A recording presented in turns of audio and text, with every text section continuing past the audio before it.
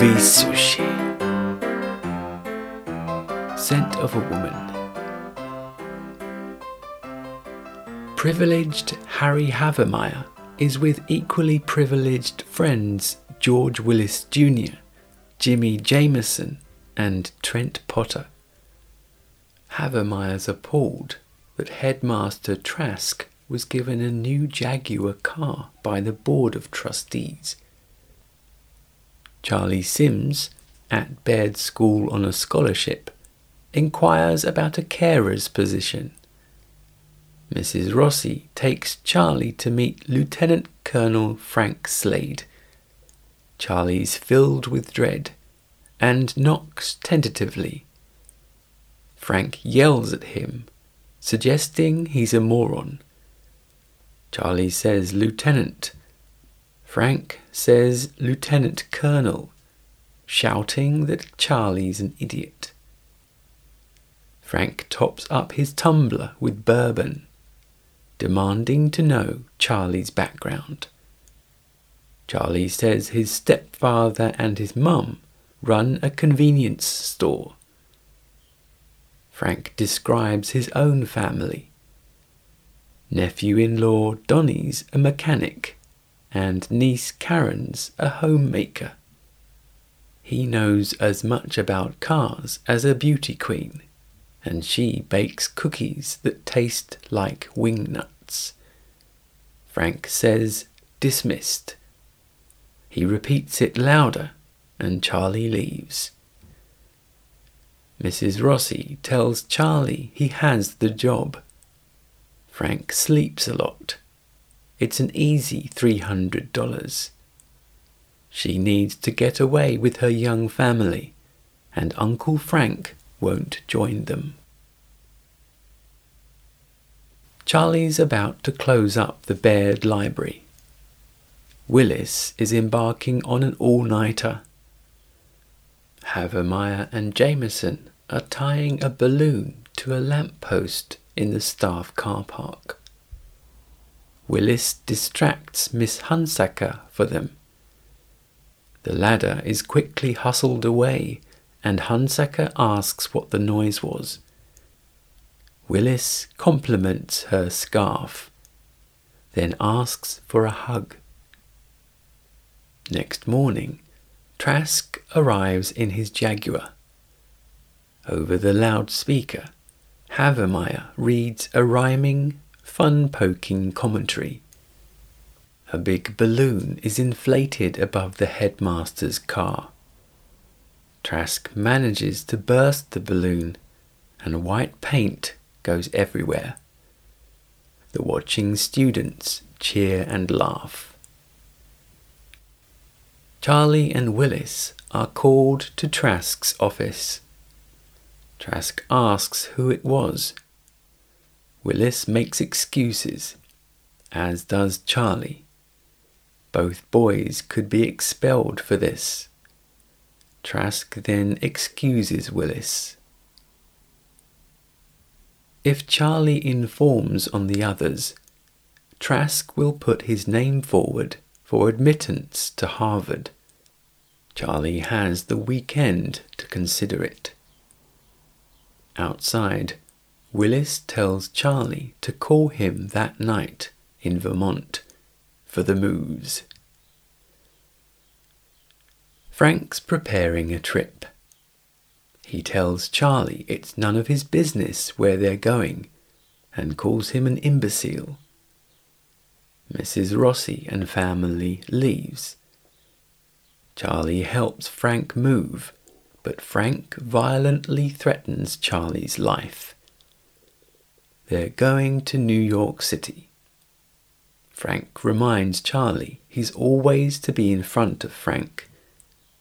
Accidentally, Charlie takes Frank's arm again, infuriating Frank.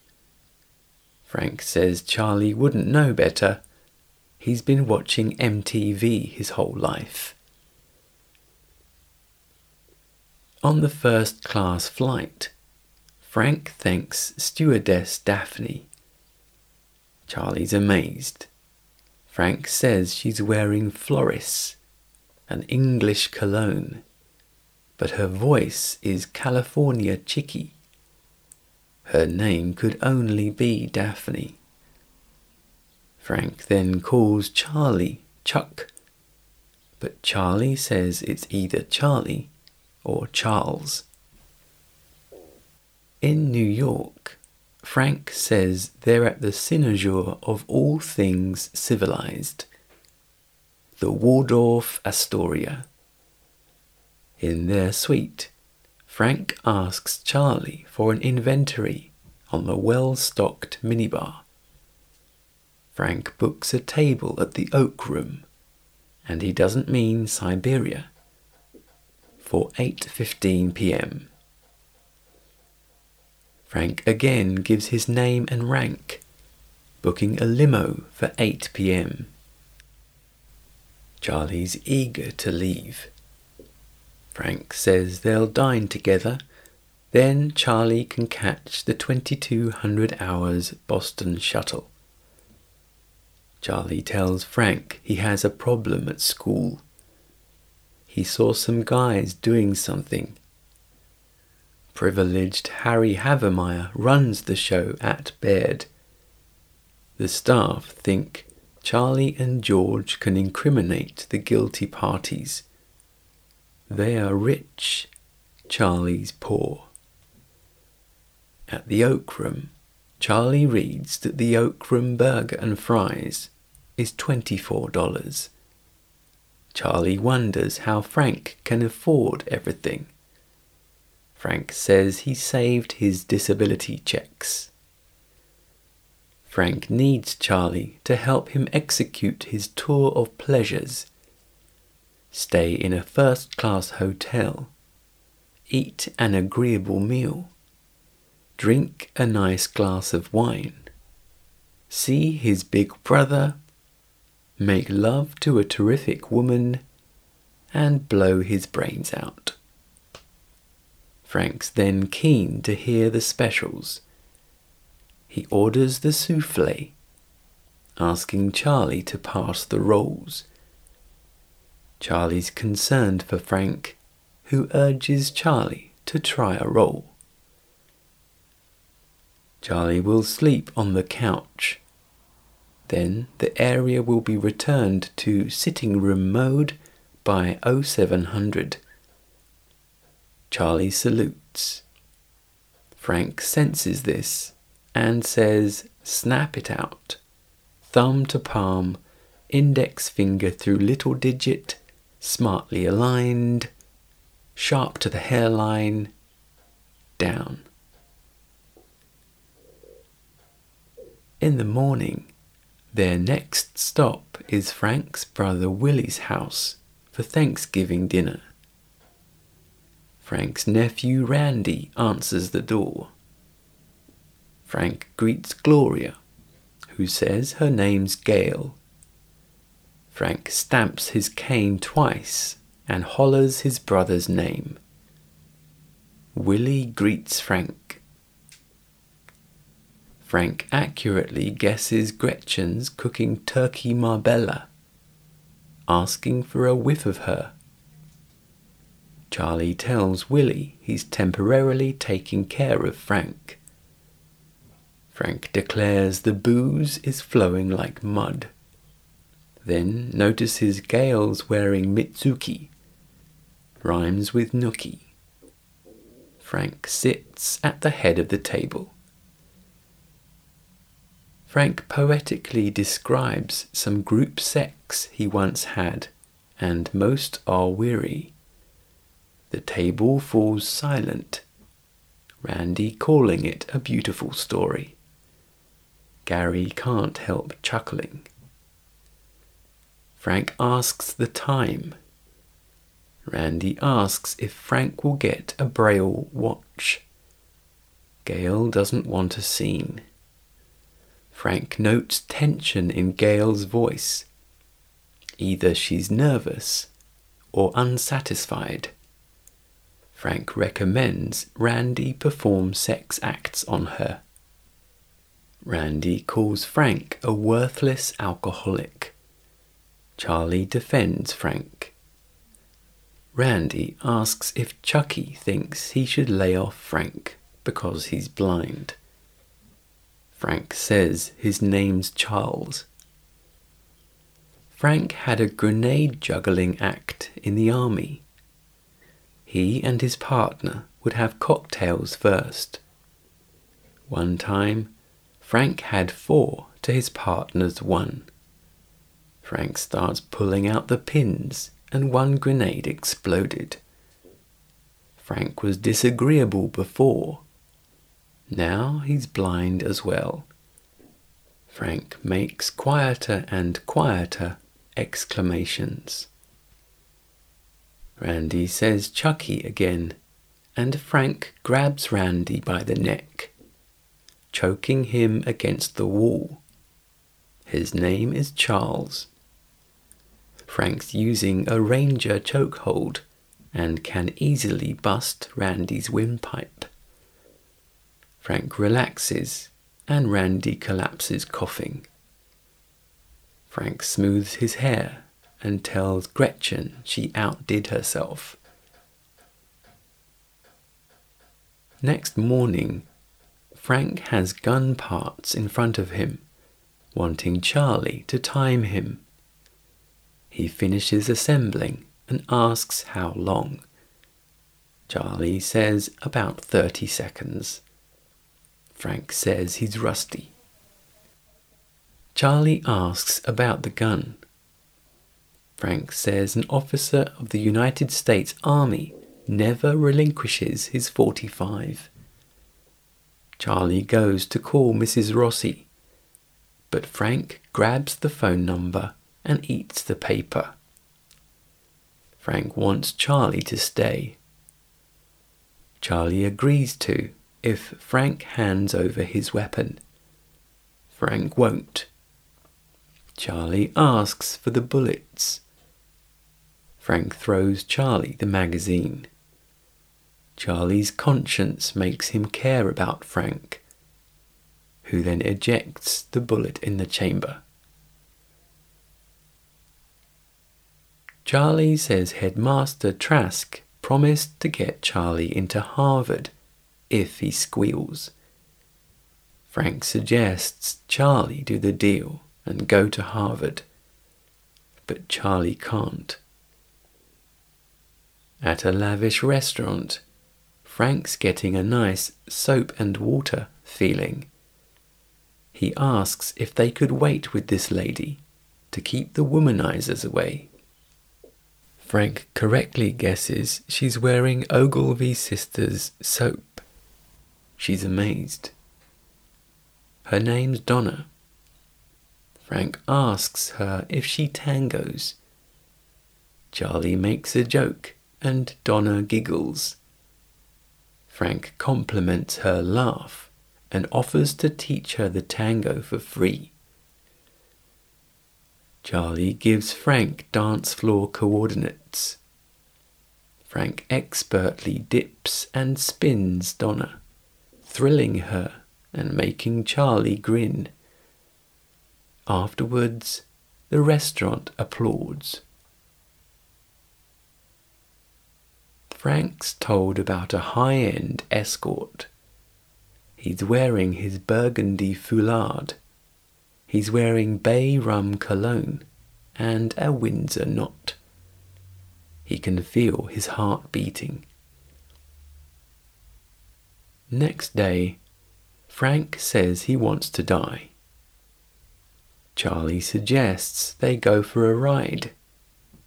At the Ferrari dealership, the salesman Freddie says he's not letting a $190,000 car out the door. Charlie suggests a cheaper one. Frank says if he's impressed, Freddie will get a certified check of $101,000 the following day, plus a case of champagne. Frank ultimately offers Freddie $2,000 in cash. Driving the Ferrari, Charlie says it's fun. Then they switch places and Frank starts accelerating, soon moving up a gear Charlie's worried, but Frank only laughs. He repeatedly asks where the turn is, putting Charlie under mounting pressure. Charlie eventually gives in. The Ferrari screeches neatly around the bend, and Frank cries out jubilantly. Headed for a T-junction, Charlie tells Frank to make another left. Sirens appear, and Frank does the talking. He's let off, on condition he return the Ferrari to the dealer straight away. Frank becomes disoriented crossing Park Avenue and puts himself in danger, often collapsing. Charlie attempts to keep up. At their room, Frank says he'll take a nap. He sends Charlie out to fetch 2 Monte Cristo cigars, number 1.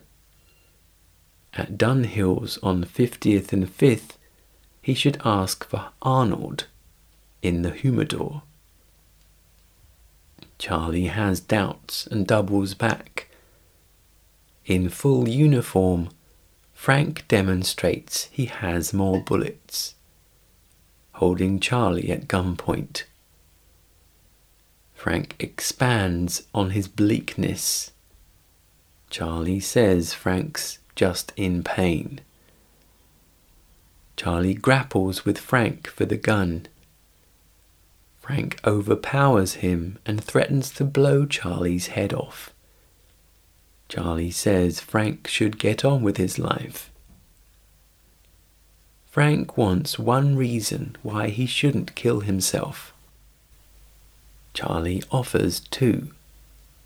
Frank can dance the tango and drive a Ferrari better than anyone he's ever seen. Through tears, Charlie pleads again for the gun. Frank needs a drink. What's kept Frank going is the thought that one day he could have a meaningful relationship with a woman. At Baird, Charlie sits alone on stage. Willis and his father sit the other side. While Headmaster Trask starts talking, Frank is led into the room. Charlie notices Frank making his way to the stage. Trask continues extolling the virtues of the school. Frank joins Charlie on stage. He's there in loco parentis and wants a few people sworn in. Trask proclaims that at Baird they're all on their honour. Frank gives his rank and explains that Larry and Franny Sims have asked him to appear there on Charlie's behalf. Trask asks Willis who committed the vandalism. Under pressure from his father, Willis gives up each of his friends. He then says Charlie was closer. Charlie won't concur, apparently making a mockery of the proceedings. Charlie says he saw somebody, but it could have been any Baird student. Trask won't punish Mr. Havermeyer, Mr. Potter, Mr. Jameson, or Mr. Willis, but he'll recommend to the disciplinary committee that Charlie be expelled. Trask calls Charlie a liar. Frank then shouts that Charlie is no snitch, though. He laughs that Trask will reward Willis and destroy Charlie. Trask's building a vessel for seagoing snitches. Crucially, Charlie's soul is intact and non-negotiable. As he came in, Frank heard the words cradle of leadership. Trask should be careful what kind of leaders he's producing at Baird. Frank knows Charlie won't sell anybody out to buy his future. That's the integrity all leaders should have. Charlie's learned that a path made of principle leads to character. His future will make Baird proud one day. Eventually, Frank sits back down, prompting applause. Mrs. Hunsaker declares that Misters Havemeyer, Potter and Jameson are placed on probation for suspicion of ungentlemanly conduct. Mr. George Willis Jr. should receive neither recognition nor commendation for his cooperation. Mr. Charles Sims is excused from any further response to the incident. Everyone applauds.